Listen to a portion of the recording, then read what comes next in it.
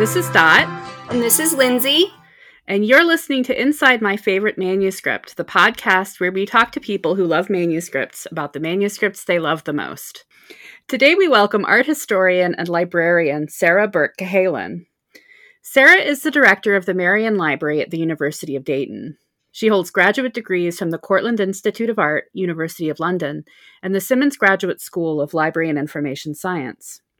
Her research interests include book history, material culture, the history of science, the history of illustration methods, and library preservation, and she has published on all of these topics. Today, she'll be talking with us about a genre of manuscripts that pulls together a lot of these topics, and we are thrilled to have her on. Welcome, Sarah. Hi, Lindsay. Hi, Dot. Thank you for having me. Yeah, we're really pleased to have you on. You are going to be talking about a type of manuscript, as I said in my introduction, that sort of covers a lot of ground. I've never heard of these before. So why don't you tell us about what we're going to be talking about? Sure. Yeah, I'll jump right in. So the exultet rolls are called exultet rolls for the first word in Latin of the prayer that they contain. So they were objects designed for a very specific purpose, a very specific occasion, namely the blessing of the Easter candle in churches on the Saturday vigil of Easter. And because that prayer was codified really early in the medieval church, it almost always started with exultet. The whole phrase is like exultet turba angeli calorum or something like that. I can give you the exact text later, but it's basically like, let the chorus of angels of heaven rejoice. And then it goes into this whole lengthy list of reasons that we should be rejoicing because this is like the most special night in the Christian church. And then the scrolls themselves are, I think they're noteworthy partly because they're scrolls as opposed to codices at a period in the medieval West when a lot of what was being produced was a book format as opposed to a much earlier type of format such as a scroll. Do you know why they're scroll form instead of codex form? Yeah, I think it's a mix of reasons. You can actually see them represented in the manuscripts themselves in some of the scrolls. You can see the scroll kind of unfurling over the ambo or the lectern as the deacon is reading the prayer. And then there's been a lot of back and forth with different like art historians and kind of scholars of the material text as to like what was the like audience's interaction with the scroll as it was being read.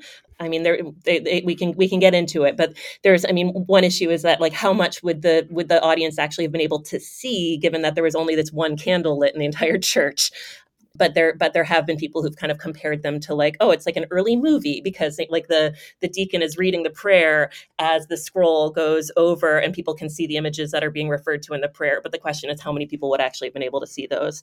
But they definitely were very luxurious objects, very special objects designed for just one day of the one use, one time each year. Mm-hmm. So you're talking about the illustrations or the images on the scroll roll. How do we say it? In Italian, it's rotoli. So, but in English, we typically call them scrolls or exultet rolls. Either way, it's fine. Okay. All right. So I'll say roll just because it's easier that way. So images. So it's not that this had just a prayer printed on it or a prayer written on it. This is actually a lot. Like, what are the illustrations that you're going to see as you're going through the roll? Yeah, and it's a prayer. It's also a song. It's a sung prayer. So what you see on these rolls is the words of the prayer. There's typically also musical notation indicating, and usually it's the deacon who's supposed to be singing the prayer, and then interspersed with the text and the musical notation, because the prayer begins with "Let the angels rejoice." It often will start with like images of angels, but then it gets into all of the other people that should be rejoicing. So like the earthly powers, the king, the bishop, the people of the church, let the whole earth rejoice. Everybody should be rejoicing. It sometimes will also be images of Bible passages that are connected with the liturgy of Easter. So sometimes there'll be images from the Old Testament of crossing the Red Sea, because that connects liturgically to the story of Easter. The Easter Vigil, for those who have not ever attended one, and this is the case in many versions of Christianity, but certainly in contemporary Catholicism, can be a very long service, because you often will go all the way back to the beginning and kind of work your way up. So there's a lot of opportunities for images to be selected for objects like this. Probably the main reason that I got excited about them when I first learned about them, gosh, maybe 15 years ago now or something, was just how many images there are of bees and beekeeping. Oh. Yep. I know, that's a bit of a curveball, right? But there's a reason for that, because they're blessing the candle. And so they're working their way kind of down from, hierarchically with the angels and so on, working their way down to everybody should be rejoicing, including, and we should also be celebrating the work of the bees and of the beekeepers who produced the wax that made this candle that we're blessing in our church tonight. There's often images of funny little medieval bees in the manuscript as well. So I'm looking at one of the links that you sent us before we started recording is to a little blog post on the British Library site, and I've just scrolled down, and indeed here is an image of the beekeeper and the bees. Medieval bees they're so funky looking. I don't think the bees looked any different, but the way that they were drawn. Oh, I know, and they often look like little birds. They do. And it's funny because these were mostly produced in monastic contexts in southern Italy. So the chances are pretty high that whoever was making these images would actually have been familiar with what a bee and a beehive looked like. They probably had them on the grounds of the monastery. But yeah, they often end up getting illustrated as sort of like little birds. But the hives are often quite historically accurate. They don't look like modern beehives, because that type of beehive wasn't actually invented until like the 19th century. So you end up with these kind of clay tubes or pots or other kinds of structures that they would have been using to keep bees at the period. Mm-hmm. That's really neat. So what you just said made me think of another question, and that is where and when these rolls were made, because you made it sound like it was sort of a specific place. Were they made over a long period of time, or was it sort of? They were made over about 300 years. And so the prayer itself has a much longer life. The prayer and versions of the prayer is still being used in a lot of churches today, and it actually predates the scrolls. But this was a very local practice of like scroll fever that kind of hit in the area around like Monte Cassino, like Benevento, this area, all kind of about like 50 miles around Naples in the 9th and 10th century. And these were not the only scrolls that were being made. These are the ones I'm familiar with, but I know that there was also some other kind of genre of blessing scrolls that were being used quite a bit in that period. But these are the ones that seem to have taken off, and they got copied a lot. And I think there are about 25-ish that survive.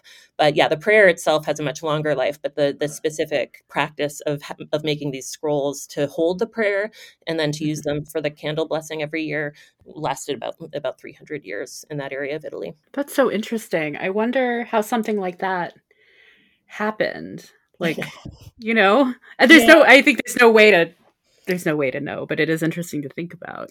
Yeah. I know that, again, there are folks who've published on this pretty extensively, and I think there are some theories around like the prestige and history making that was taking place among like certain people in power in that area in that period, and kind of shifting power. And I mean, one interesting thing about scrolls is that they do have this kind of ceremonial significance that can maybe make a performance with them seem extra special, and that it might have in some way maybe it kind of helped accrue kind of power, honor to the people who were kind of in charge at that period, because the bishop would have been there probably. The bishop is often pictured in the scroll itself, like looking at the scroll. It's all very meta. Like you can see, it sounds meta. Yeah, images in the scroll show the bishop watching the deacon say the blessing that is actually in reality happening as the scroll's being used in practice. That's very cool. Lindsay, you're sitting very patiently and quietly. Do you have any questions at this point? Well, you mentioned the bees as being one of your favorite things. Mm-hmm. Is that something that you enjoy? Do you do beekeeping yourself, or has it just been a fascination? I have never kept bees myself, but I have a great fondness for beekeeping. It's something that I hope to do at some point when I have a little bit more time. I think I've always just been interested in kind of the symbolism of bees, and how they get kind of used and reused in poetry and art. I think I came to them through an undergraduate class on Virgil and his Georgics. Virgil's Georgics is this kind of classical poem about kind of the metaphors and allegories of farming. And one of the main pieces of that poem is about beekeeping. And there's quite a lot about kind of the diligence of the bees and the hard work of the bees and the community involvement of the bees and the labor of the bees. And that shows up in these scrolls as well, with then this added layer of Christian imagery that gets added onto it. I can unpack that a little bit too, because going back to the classical period, there was a common conception that bees actually had like spontaneously generated. I think there's another word for it, like parthenogenesis, I think. Parthenogenesis. Yeah, that they that they basically had virginal births. And so as a result, they end up becoming a symbol for the Virgin Mary. And then the candle produced from the wax that was produced by the bees becomes a symbol for the body of Christ as well. That is so cool. And like roundabout. I've spent a lot of time thinking about and with bees over the millennia. That's very cool. Mm-hmm. When I invited you on, or when you filled in the form, there were 3 things. I can't remember what the 3 things were. Have we covered all 3 things, or is there still more you want to talk about? I think we've touched on a bit of it. I think certainly like the most interesting thing to me, or one of the most interesting things to me is certainly the format that like to use a scroll. Why? I mean, why choose to make a scroll? I think a lot of the things that people use scrolls for historically have been things where you are adding to it over time. So you think of like genealogical scrolls or legal scrolls, it's often lists or like maps or that kind of thing, like an itinerary. So this is something where that's not happening. They do get edited over time as kind of liturgical practice changes, but it's definitely a very specific choice when there certainly was an existing technology that would have been used more commonly for praying in church. I mean, they certainly had codices as well. So choosing to do the scrolls is very interesting.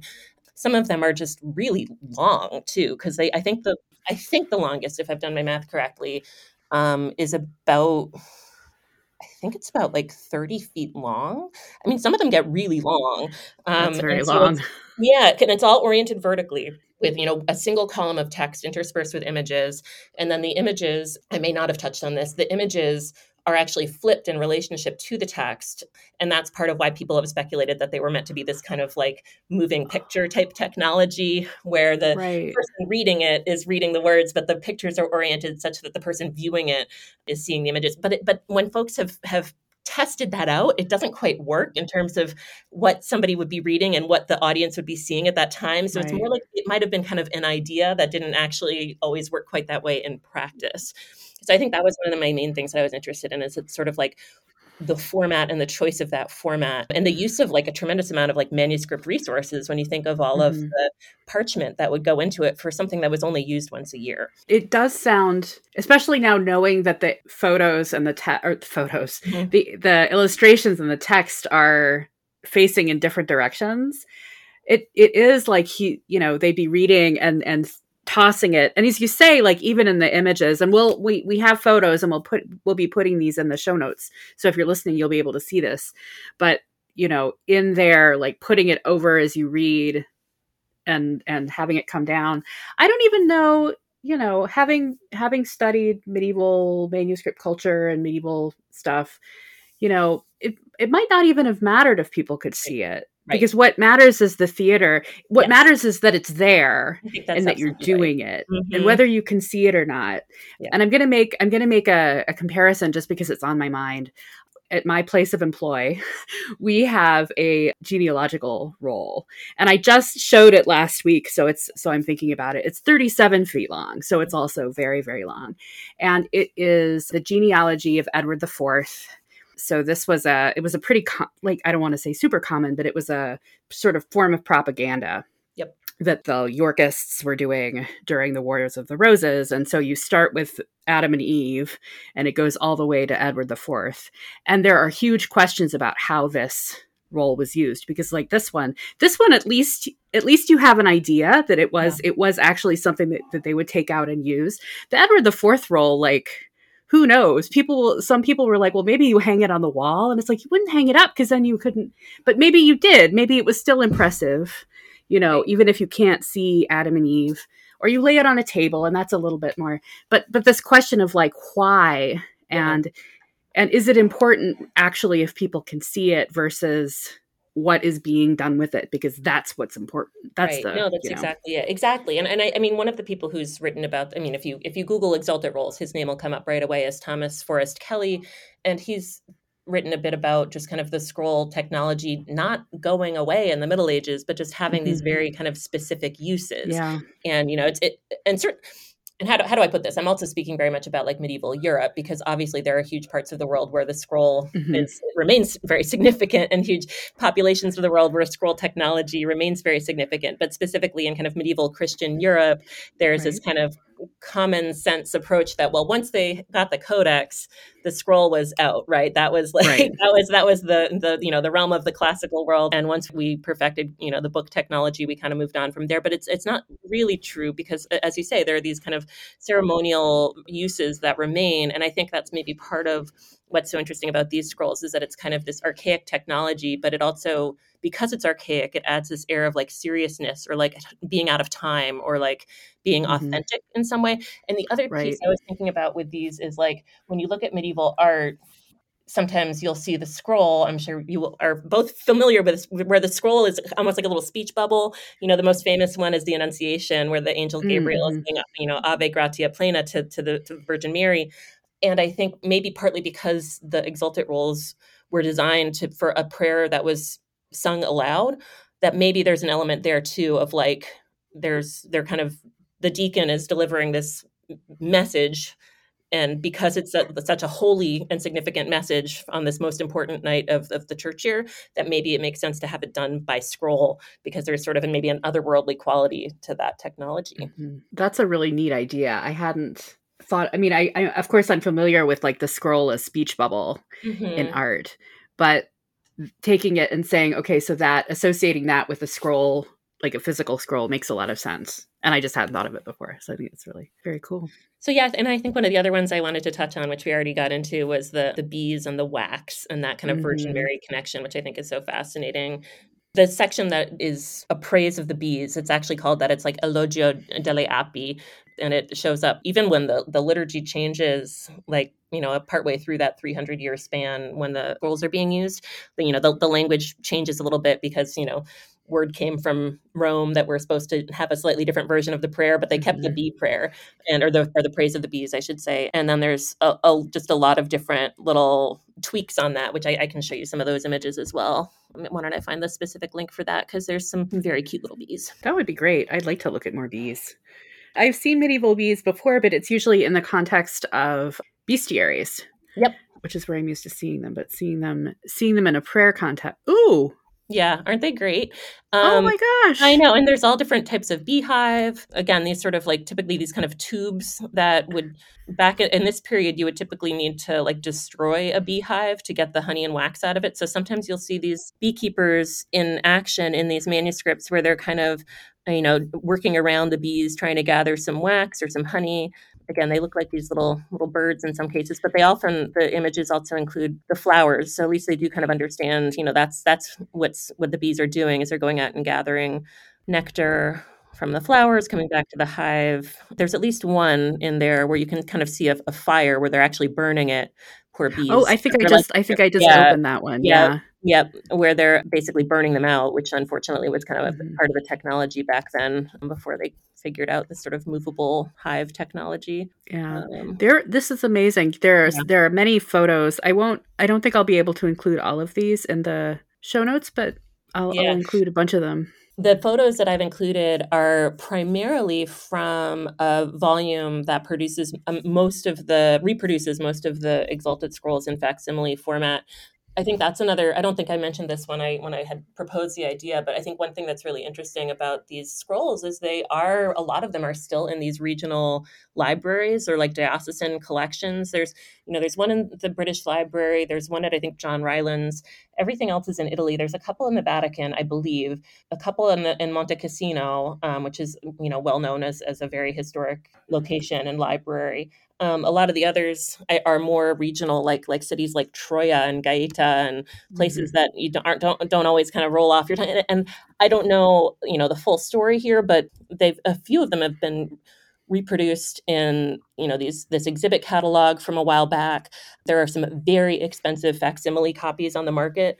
But with the exception of these images on the British Library website, which again are not a comprehensive digital copy, they have some other digital images available on the British Library one. But for the most part, these scrolls haven't been digitized or shared online by any of the libraries, at least as far as I know. And so it is one of these things where, for all the skepticism people can have about how expensive facsimiles are and things like that, what do you spend limited library resources on? This is a really great example of a facsimile copy or an exhibit catalog just being a tremendous resource for people outside of a specific region being able to access materials like these. I'm sure it doesn't help that the format, right? The format is difficult to digitize, Right. It would be a nightmare to digitize. It would be an absolute nightmare to digitize. Yeah, I don't blame them. But I also don't know. I don't know that, what kind of technologies. I mean, certainly if we had an original one here, we would struggle with it. And we actually have someone who's a specialist in digitization. So that may not always, I can't assume that every, diocesan collection in probably in Italy would exactly. And so that's why they end up working with these luxury facsimile producers, and I'm sure there's lots of interesting stories there. So the facsimiles, are they actually in a roll form? Yeah, I've got one nice. over here because we do have one in the library where I work, and I got that one out, and it's pretty massive. I don't think we don't have a single table. You have to push two tables together end to end if you want to get it out. It'd be kind of fun to use it at an Easter Vigil service sometime. That would be. You could practice throwing throwing it over dramatically. Maybe not throw. I mean, I would throw it dramatically. Maybe. Yeah. Oh, that's so great. So I mentioned bees and beeswax and sort of that symbolic connection with the Virgin Mary and Christ. There are some images of the candles in there too, and the candles are just monumental. This is what I was going to ask, because you say candle, and I'm like birthday cake. I'm like little candle, but no, these are big candles. There's a reason for that. We still in many churches have a Paschal candle is what it's called. It's that big candle that gets blessed on Easter, and in churches where people are using that candle, it gets taken out on significant occasions throughout the year. So it does need to be pretty big because it gets reused again and again through the year. However, I will say that the candle that I see in my parish church is not nearly as showy as some of the candles that they have pictured in these manuscripts. And again, I'm not sure how much of that connects to the reality, but I would not be surprised if some of them actually were this dramatic. They're very kind of extra. I think I titled the folder "Big Candles" because they're they have. It looks like they've been, some of them have been decorated. Some of them it's probably a very big candle stick as well as the candle, but it also sort of looks like they've been kind of festooned with flowers and things too, probably in reference to the bees. Very dramatic. I'll put these in the show notes, but they're taller. They are at least as tall as the priest. And this one is even taller, and the person is lighting it, and he's got this long stick with the fire at the end. He's got to reach up because he's even down below.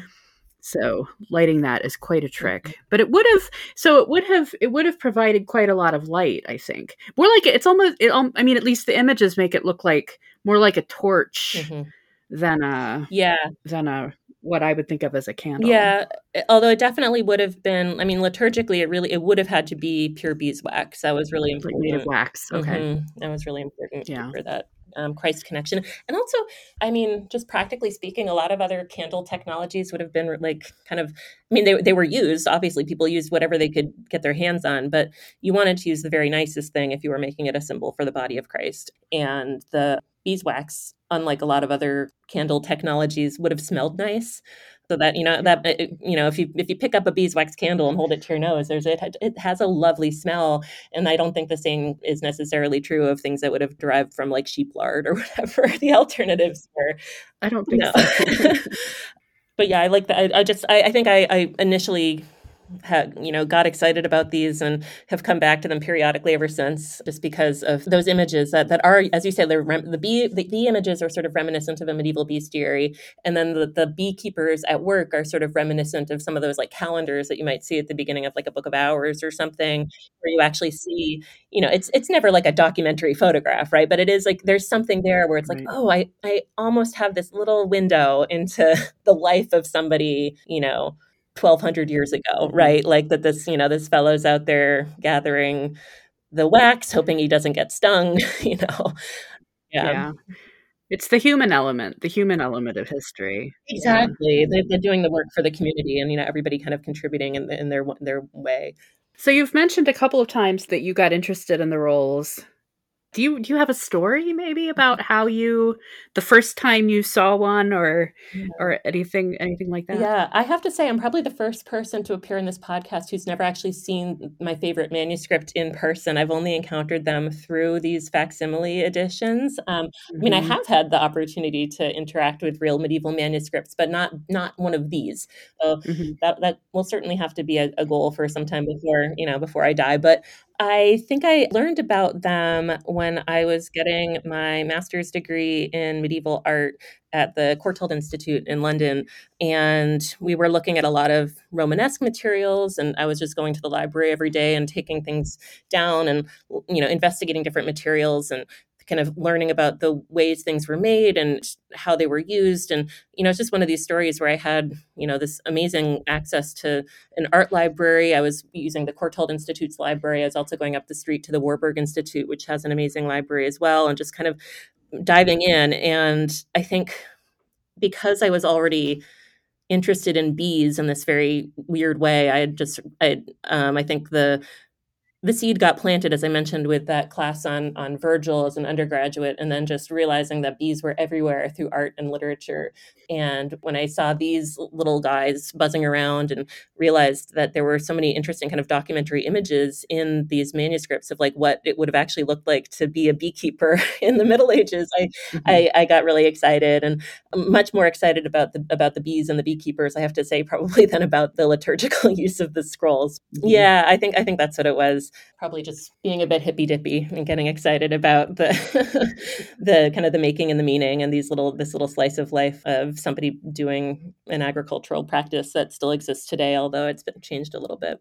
I'll say there's another peculiar image that shows up in a couple of them. This might totally derail our conversation because it is so bonkers. We love bonkers. Yep. Yeah, no, I thought you might. I'm gonna get the link. You thought we might. I like that. All right. So these are the images of Terra or Tellus. So this is basically Mother Earth. Oh, right. Oh my.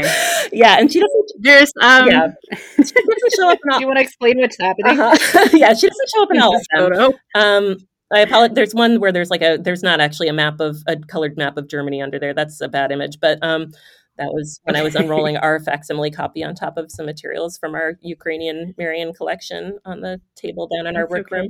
Oh my! Yeah, I know. So there's at least one version of Tellus or Terra or Earth where she's fully clothed and she kind of has this like crown of ivy sort of thing between two trees, very sort of staid and conservative. I see. Yeah. But the other two or three that exist in this manuscript tradition, it's a full-on kind of mother goddess figure where she's bare-chested, nursing a different combination of animals. Sometimes it's an ox and a snake. Sometimes it's it looks like a boar and a stag in one of them.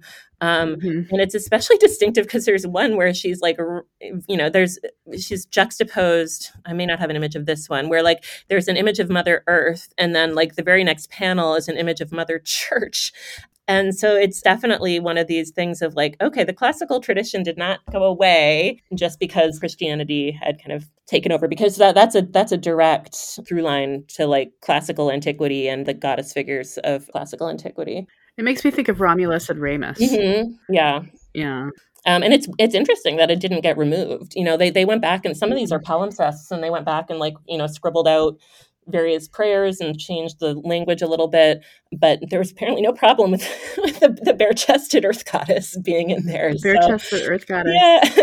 yeah. Yeah. And there's Yeah. the one where she's where there's the and of course I have to say this. We're gonna put these into the show notes so you can see them.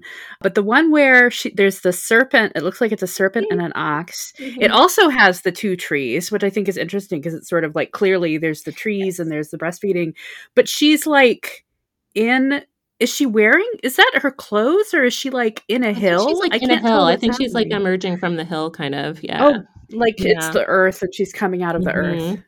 Yeah, That's and really that's at the very interesting. beginning of the prayer, because there you see down below it's the Angelica Turba Calorum, and so that's the very beginning where it's like exultet, let the angelic choir rejoice, and then it goes right into let the earth rejoice, let the church rejoice, Yeah. etc. And so they chose to depict the earth, and I think it is very similar to how earth would have been depicted in like classical antiquity. But yes, it is a bit off-putting, even inappropriate seeming. But then it's like, well, maybe that's just a contemporary bias reading back onto what the Middle Ages were actually like, where maybe it was completely okay to have that there. And it's like this kind of maybe they would not have called her a goddess, right? But the idea that there is sort of like a power in the earth was not foreign to the Middle Ages. It's just like it's not now. And that power, at least in the prayer of this that's in the scroll, is attributed to God. That the power is coming through God to earth, but that earth itself has a generative power, healing power. The God's presence in nature is really important. Yeah. So I'm looking at this still at this one where she's in the hill, and I'm noticing that although the main text, I see the main text, there's two lines of sort of large text with a musical notation that's upside down as I'm looking at the image. Yeah. But then there is it almost looks like it's a caption underneath. It's in smaller writing, I think later. It looks much later, doesn't it? Yeah, it does look later, and it's right side up. Yeah, so that looks like maybe they went back and somebody was like maybe trying to justify why it was there in the or like explaining what it is. I was wondering if you knew what this. I'd have to go back and check on that, but yeah, it definitely looks like a later hand captioning the images. And ditto the one below where it says Turba Angolorum, with an abbreviation. Oh yeah. I see that one too. Yeah, and then but then as if you look at what's what's actually in the reverse text, it's a Gaudeat of some sort. So maybe not the first line, but a pretty early on. Yeah. And I'm checking the other ones, and I'm not seeing the same thing. So that's just happening. That might have been just that one. Yeah, Oh, and there is definitely like a tradition. You can tell that some were copied from others. There are kind of recurring types of figure and types of pattern and things like that. Oh, these so weird. Yeah. I mean, exactly, right? Like it's, I mean, for me, it's like, okay, so Hildegard of Bingen came much later. She was like 12th century, and these manuscripts go back a couple hundred years before that. But there is this sort of through line, she's this medieval mystic, she, many things have many attributes to Hildegard, composer of music and scholar of nature and scientist, etc. But she also like had this concept of viriditas, which, not being a theologian, I'm not totally capable of unpacking, but it had this kind of like, she talked about like greenness and growth and like the healing power of God's presence in nature. And so when I see something like this, I'm like, okay, yes, this could be on face value. It's like surprising. Oh my gosh, it's a bare-chested lady nursing animals in a medieval Christian manuscript. But I feel like there's also maybe this connection of like, well, folks were very aware of the world around them. And, it's sometimes difficult to show in art like the awe of that the natural world engenders, like to like show in art just how astonishing creation is. So that's kind of where I go with that. I'm like, okay, I think I see it. Maybe there's some sort of connection there. I think one of the other things I might have mentioned when I sent in this idea was the connection to Monte Cassino, just because people may be aware of that monastery. It was founded in like the 6th century by Saints Benedict and Scholastica, who were both saints and siblings. And it's pretty well known just because of the bombing campaign during World War II. So there are a couple that are still in the library collection there, and then more of them were probably produced for use there, and then have ended up at other libraries just through kind of the vagaries of manuscript history. So some of these manuscripts have probably had some exciting lives of their own in terms of having to be moved in and out of, the line of danger during various periods of history. I have a couple of questions, or I have one question, but I want to see if Lindsay has any questions first. Well, I do. I'm very taken with this imagery of the bees as representing this sort of divine feminine thing with Mary and the wax. That's a new one to me. Have you come across that in things outside of the exultate roles? Well, I think it is kind of a medieval convention. It is occasionally in medieval bestiaries. It definitely is in the exultate prayer, which exists outside of the exultate role tradition. And I believe it's in some of the church fathers whose texts inspired the exultate prayer. If you go back to what exactly are we praying for, you have to go back to, I'd have to double check. I know Jerome didn't like the blessing of the candle. I remember that distinctively, that Saint Jerome, who I otherwise am very fond of because he's a patron saint of librarians, but apparently he didn't think we should be blessing the wax. He thought that was a bit much. But I think some of the other fathers of the church were pro wax and pro bee, and I think a lot of it would have been because of that connection, that belief that the bees didn't need to, mate the way that most animals, including humans, do, and so that made them. Oh yeah, the church fathers would be into that. Yeah, and so yeah, exactly, right. I have a feeling, I don't know, maybe Origen, I don't know, but yeah, that because there was this virginal connection, that they could be images for Mary. So that is not exclusive to the exultate roles, but it is something where I need to check my sources before attributing it to any specific ones of them. But yeah. And then I believe it's in medieval bestiaries as well. It's interesting because the language about the bees, at least in the Catholic Church, was removed at some point in the 20th century, but it's actually been kind of making its way back in, maybe as people kind of gain a better appreciation of creation and our place in it again. So for fun, while you were chatting, I went to bestiary.ca, cool, which is a website that's been around for a very long time, the medieval bestiary. And I looked up bees, and here's what they have to say about bees, which may help, even though the artist knows what bees look like. Mm-hmm. The way that they're described is, bees are the smallest of birds and are born from the bodies of oxen. Yeah. So that is probably why they look like little bees. And that goes to Virgil. That's right from Virgil. That's Bugonia, that's sort of spontaneous. Oh! That's the spontaneous generation. Yeah. Right. So I think there are some different theories about how they were created, but I think they are funny looking. Funny little things. Little guys. So my question is more about the physical roles themselves. And I'm just curious if since they were all made sort of in the same general area, and now here's one at the British Library and here's one at the Rylands, do you know what the provenance is? How they got from Italy over there? I meant to look that up. I don't know with those two, but I mean, it's almost surprising how many of them haven't left Italy when you think about other types of materials. Yeah. Where, I mean, gosh, when you think of pre-Columbian materials, or the collections where so much of the cultural heritage and material culture of a given population is in a handful of 3 or 4 libraries. I don't think there's a single one in the Bibliothèque Nationale. I don't think there's a single one in the United States. There's about, like I said, there's about 25 of them. So I think almost to the flip of that is how astonishing that so many of them have actually managed to stay in Italy. Yeah. Yeah. And I wonder how much of that might have to do with this kind of the fact that they ended up in the libraries of dioceses or archdioceses, and those might have been a little bit less likely to be sold than something that was in a more private collection. And places that didn't close. Right. So so they've just been there for hundreds of years, and they're just going to stay there, and they're not going to sell them.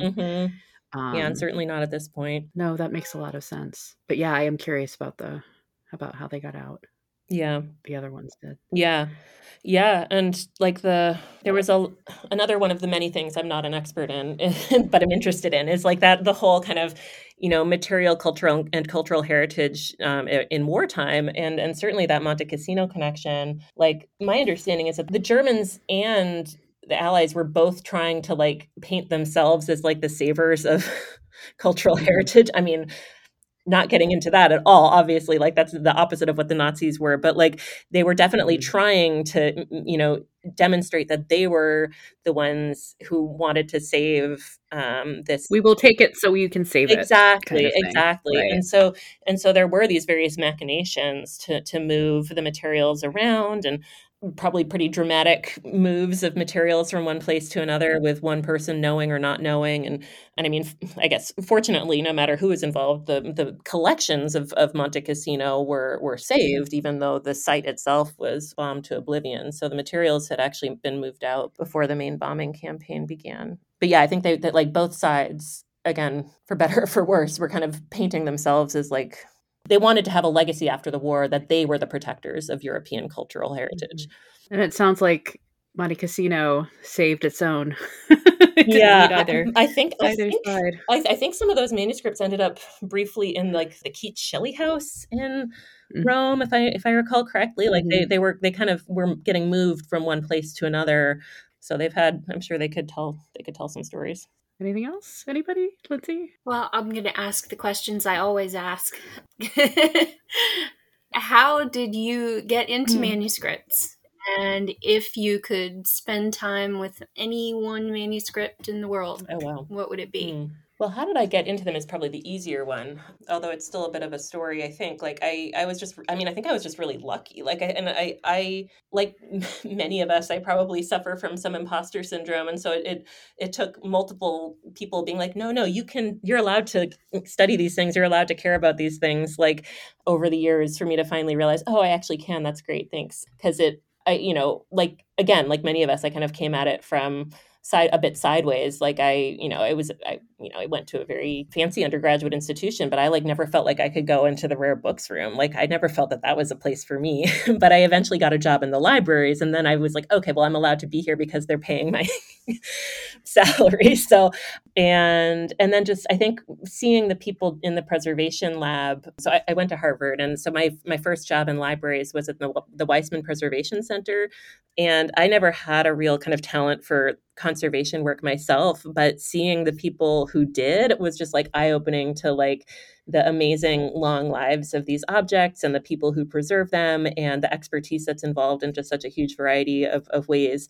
And so that then having seen that, like some of the, the folks who are specialists in conservation and preservation, it's mind-blowing the things they can do in terms of like, minute little bits of paint flaking off of a medieval manuscript, and they get it back on there in a way that's reversible and sustainable and good for the object and makes it usable. And so just kind of looking over people's shoulders while I was mostly just making little clamshell boxes and things like that, but I was watching the people who really knew what they were doing, and they almost felt to me like the inheritors of like the medieval manuscript tradition, right? Because these are the folks who do conservation work on medieval manuscripts are the people who understand those objects basically as well as the people who made them, like 700 years ago, however many years ago. And so that was just really fascinating to me, like thinking about how many little details there are, how many materials there are that go into the making of these objects. And that's true of book history writ large. That's true of material culture and art history writ large.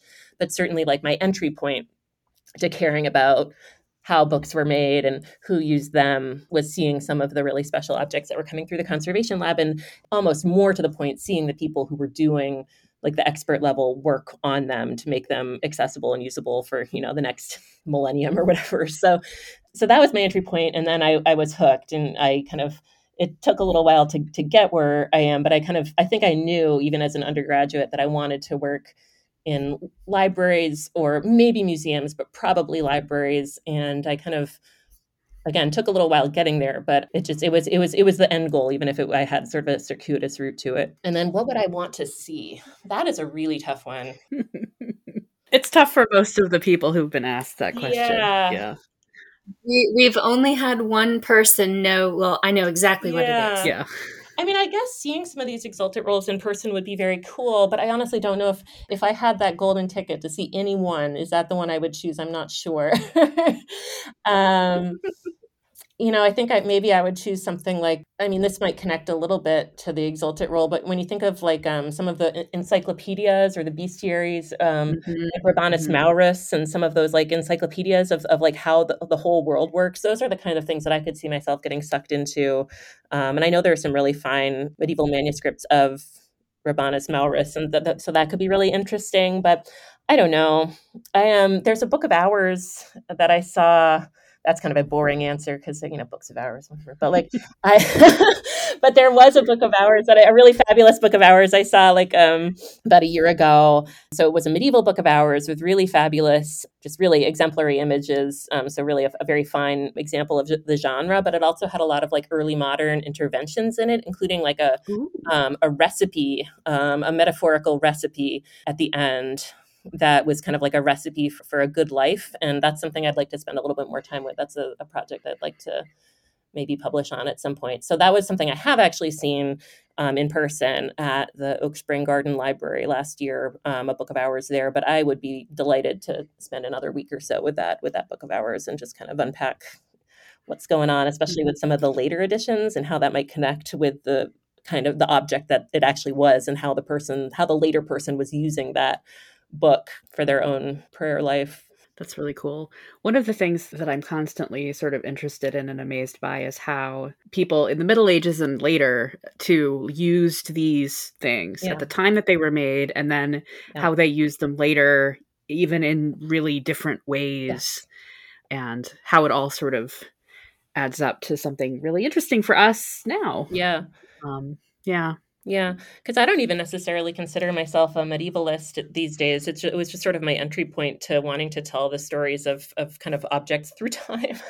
I think a lot of what I'm working on at the moment is more like 20th century material, but I feel like it's completely informed by a background in studying how medieval artworks were made and what kind of significance that meaning had to the people making them, and then like how they were used by the people who owned them. And those sorts of questions like are completely relevant to every era of object history, Great.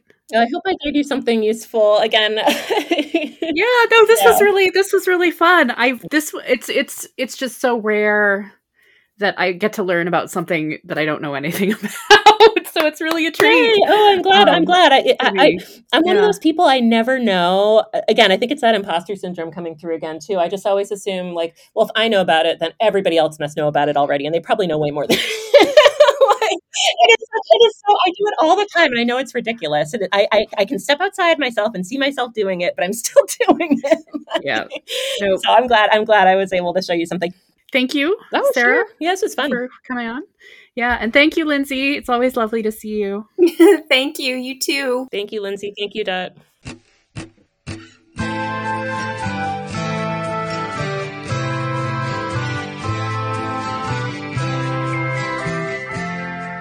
Thank you for listening to Inside My Favorite Manuscript. Please, if you enjoy the podcast, leave a rating or a review at Apple Podcasts or wherever you listen. Our website is insidemyfavoritemanuscript.tumblr.com, and there you'll find posts for all our episodes and a link where you can contact us directly. We'll be back again soon with another conversation about manuscripts and why we love them.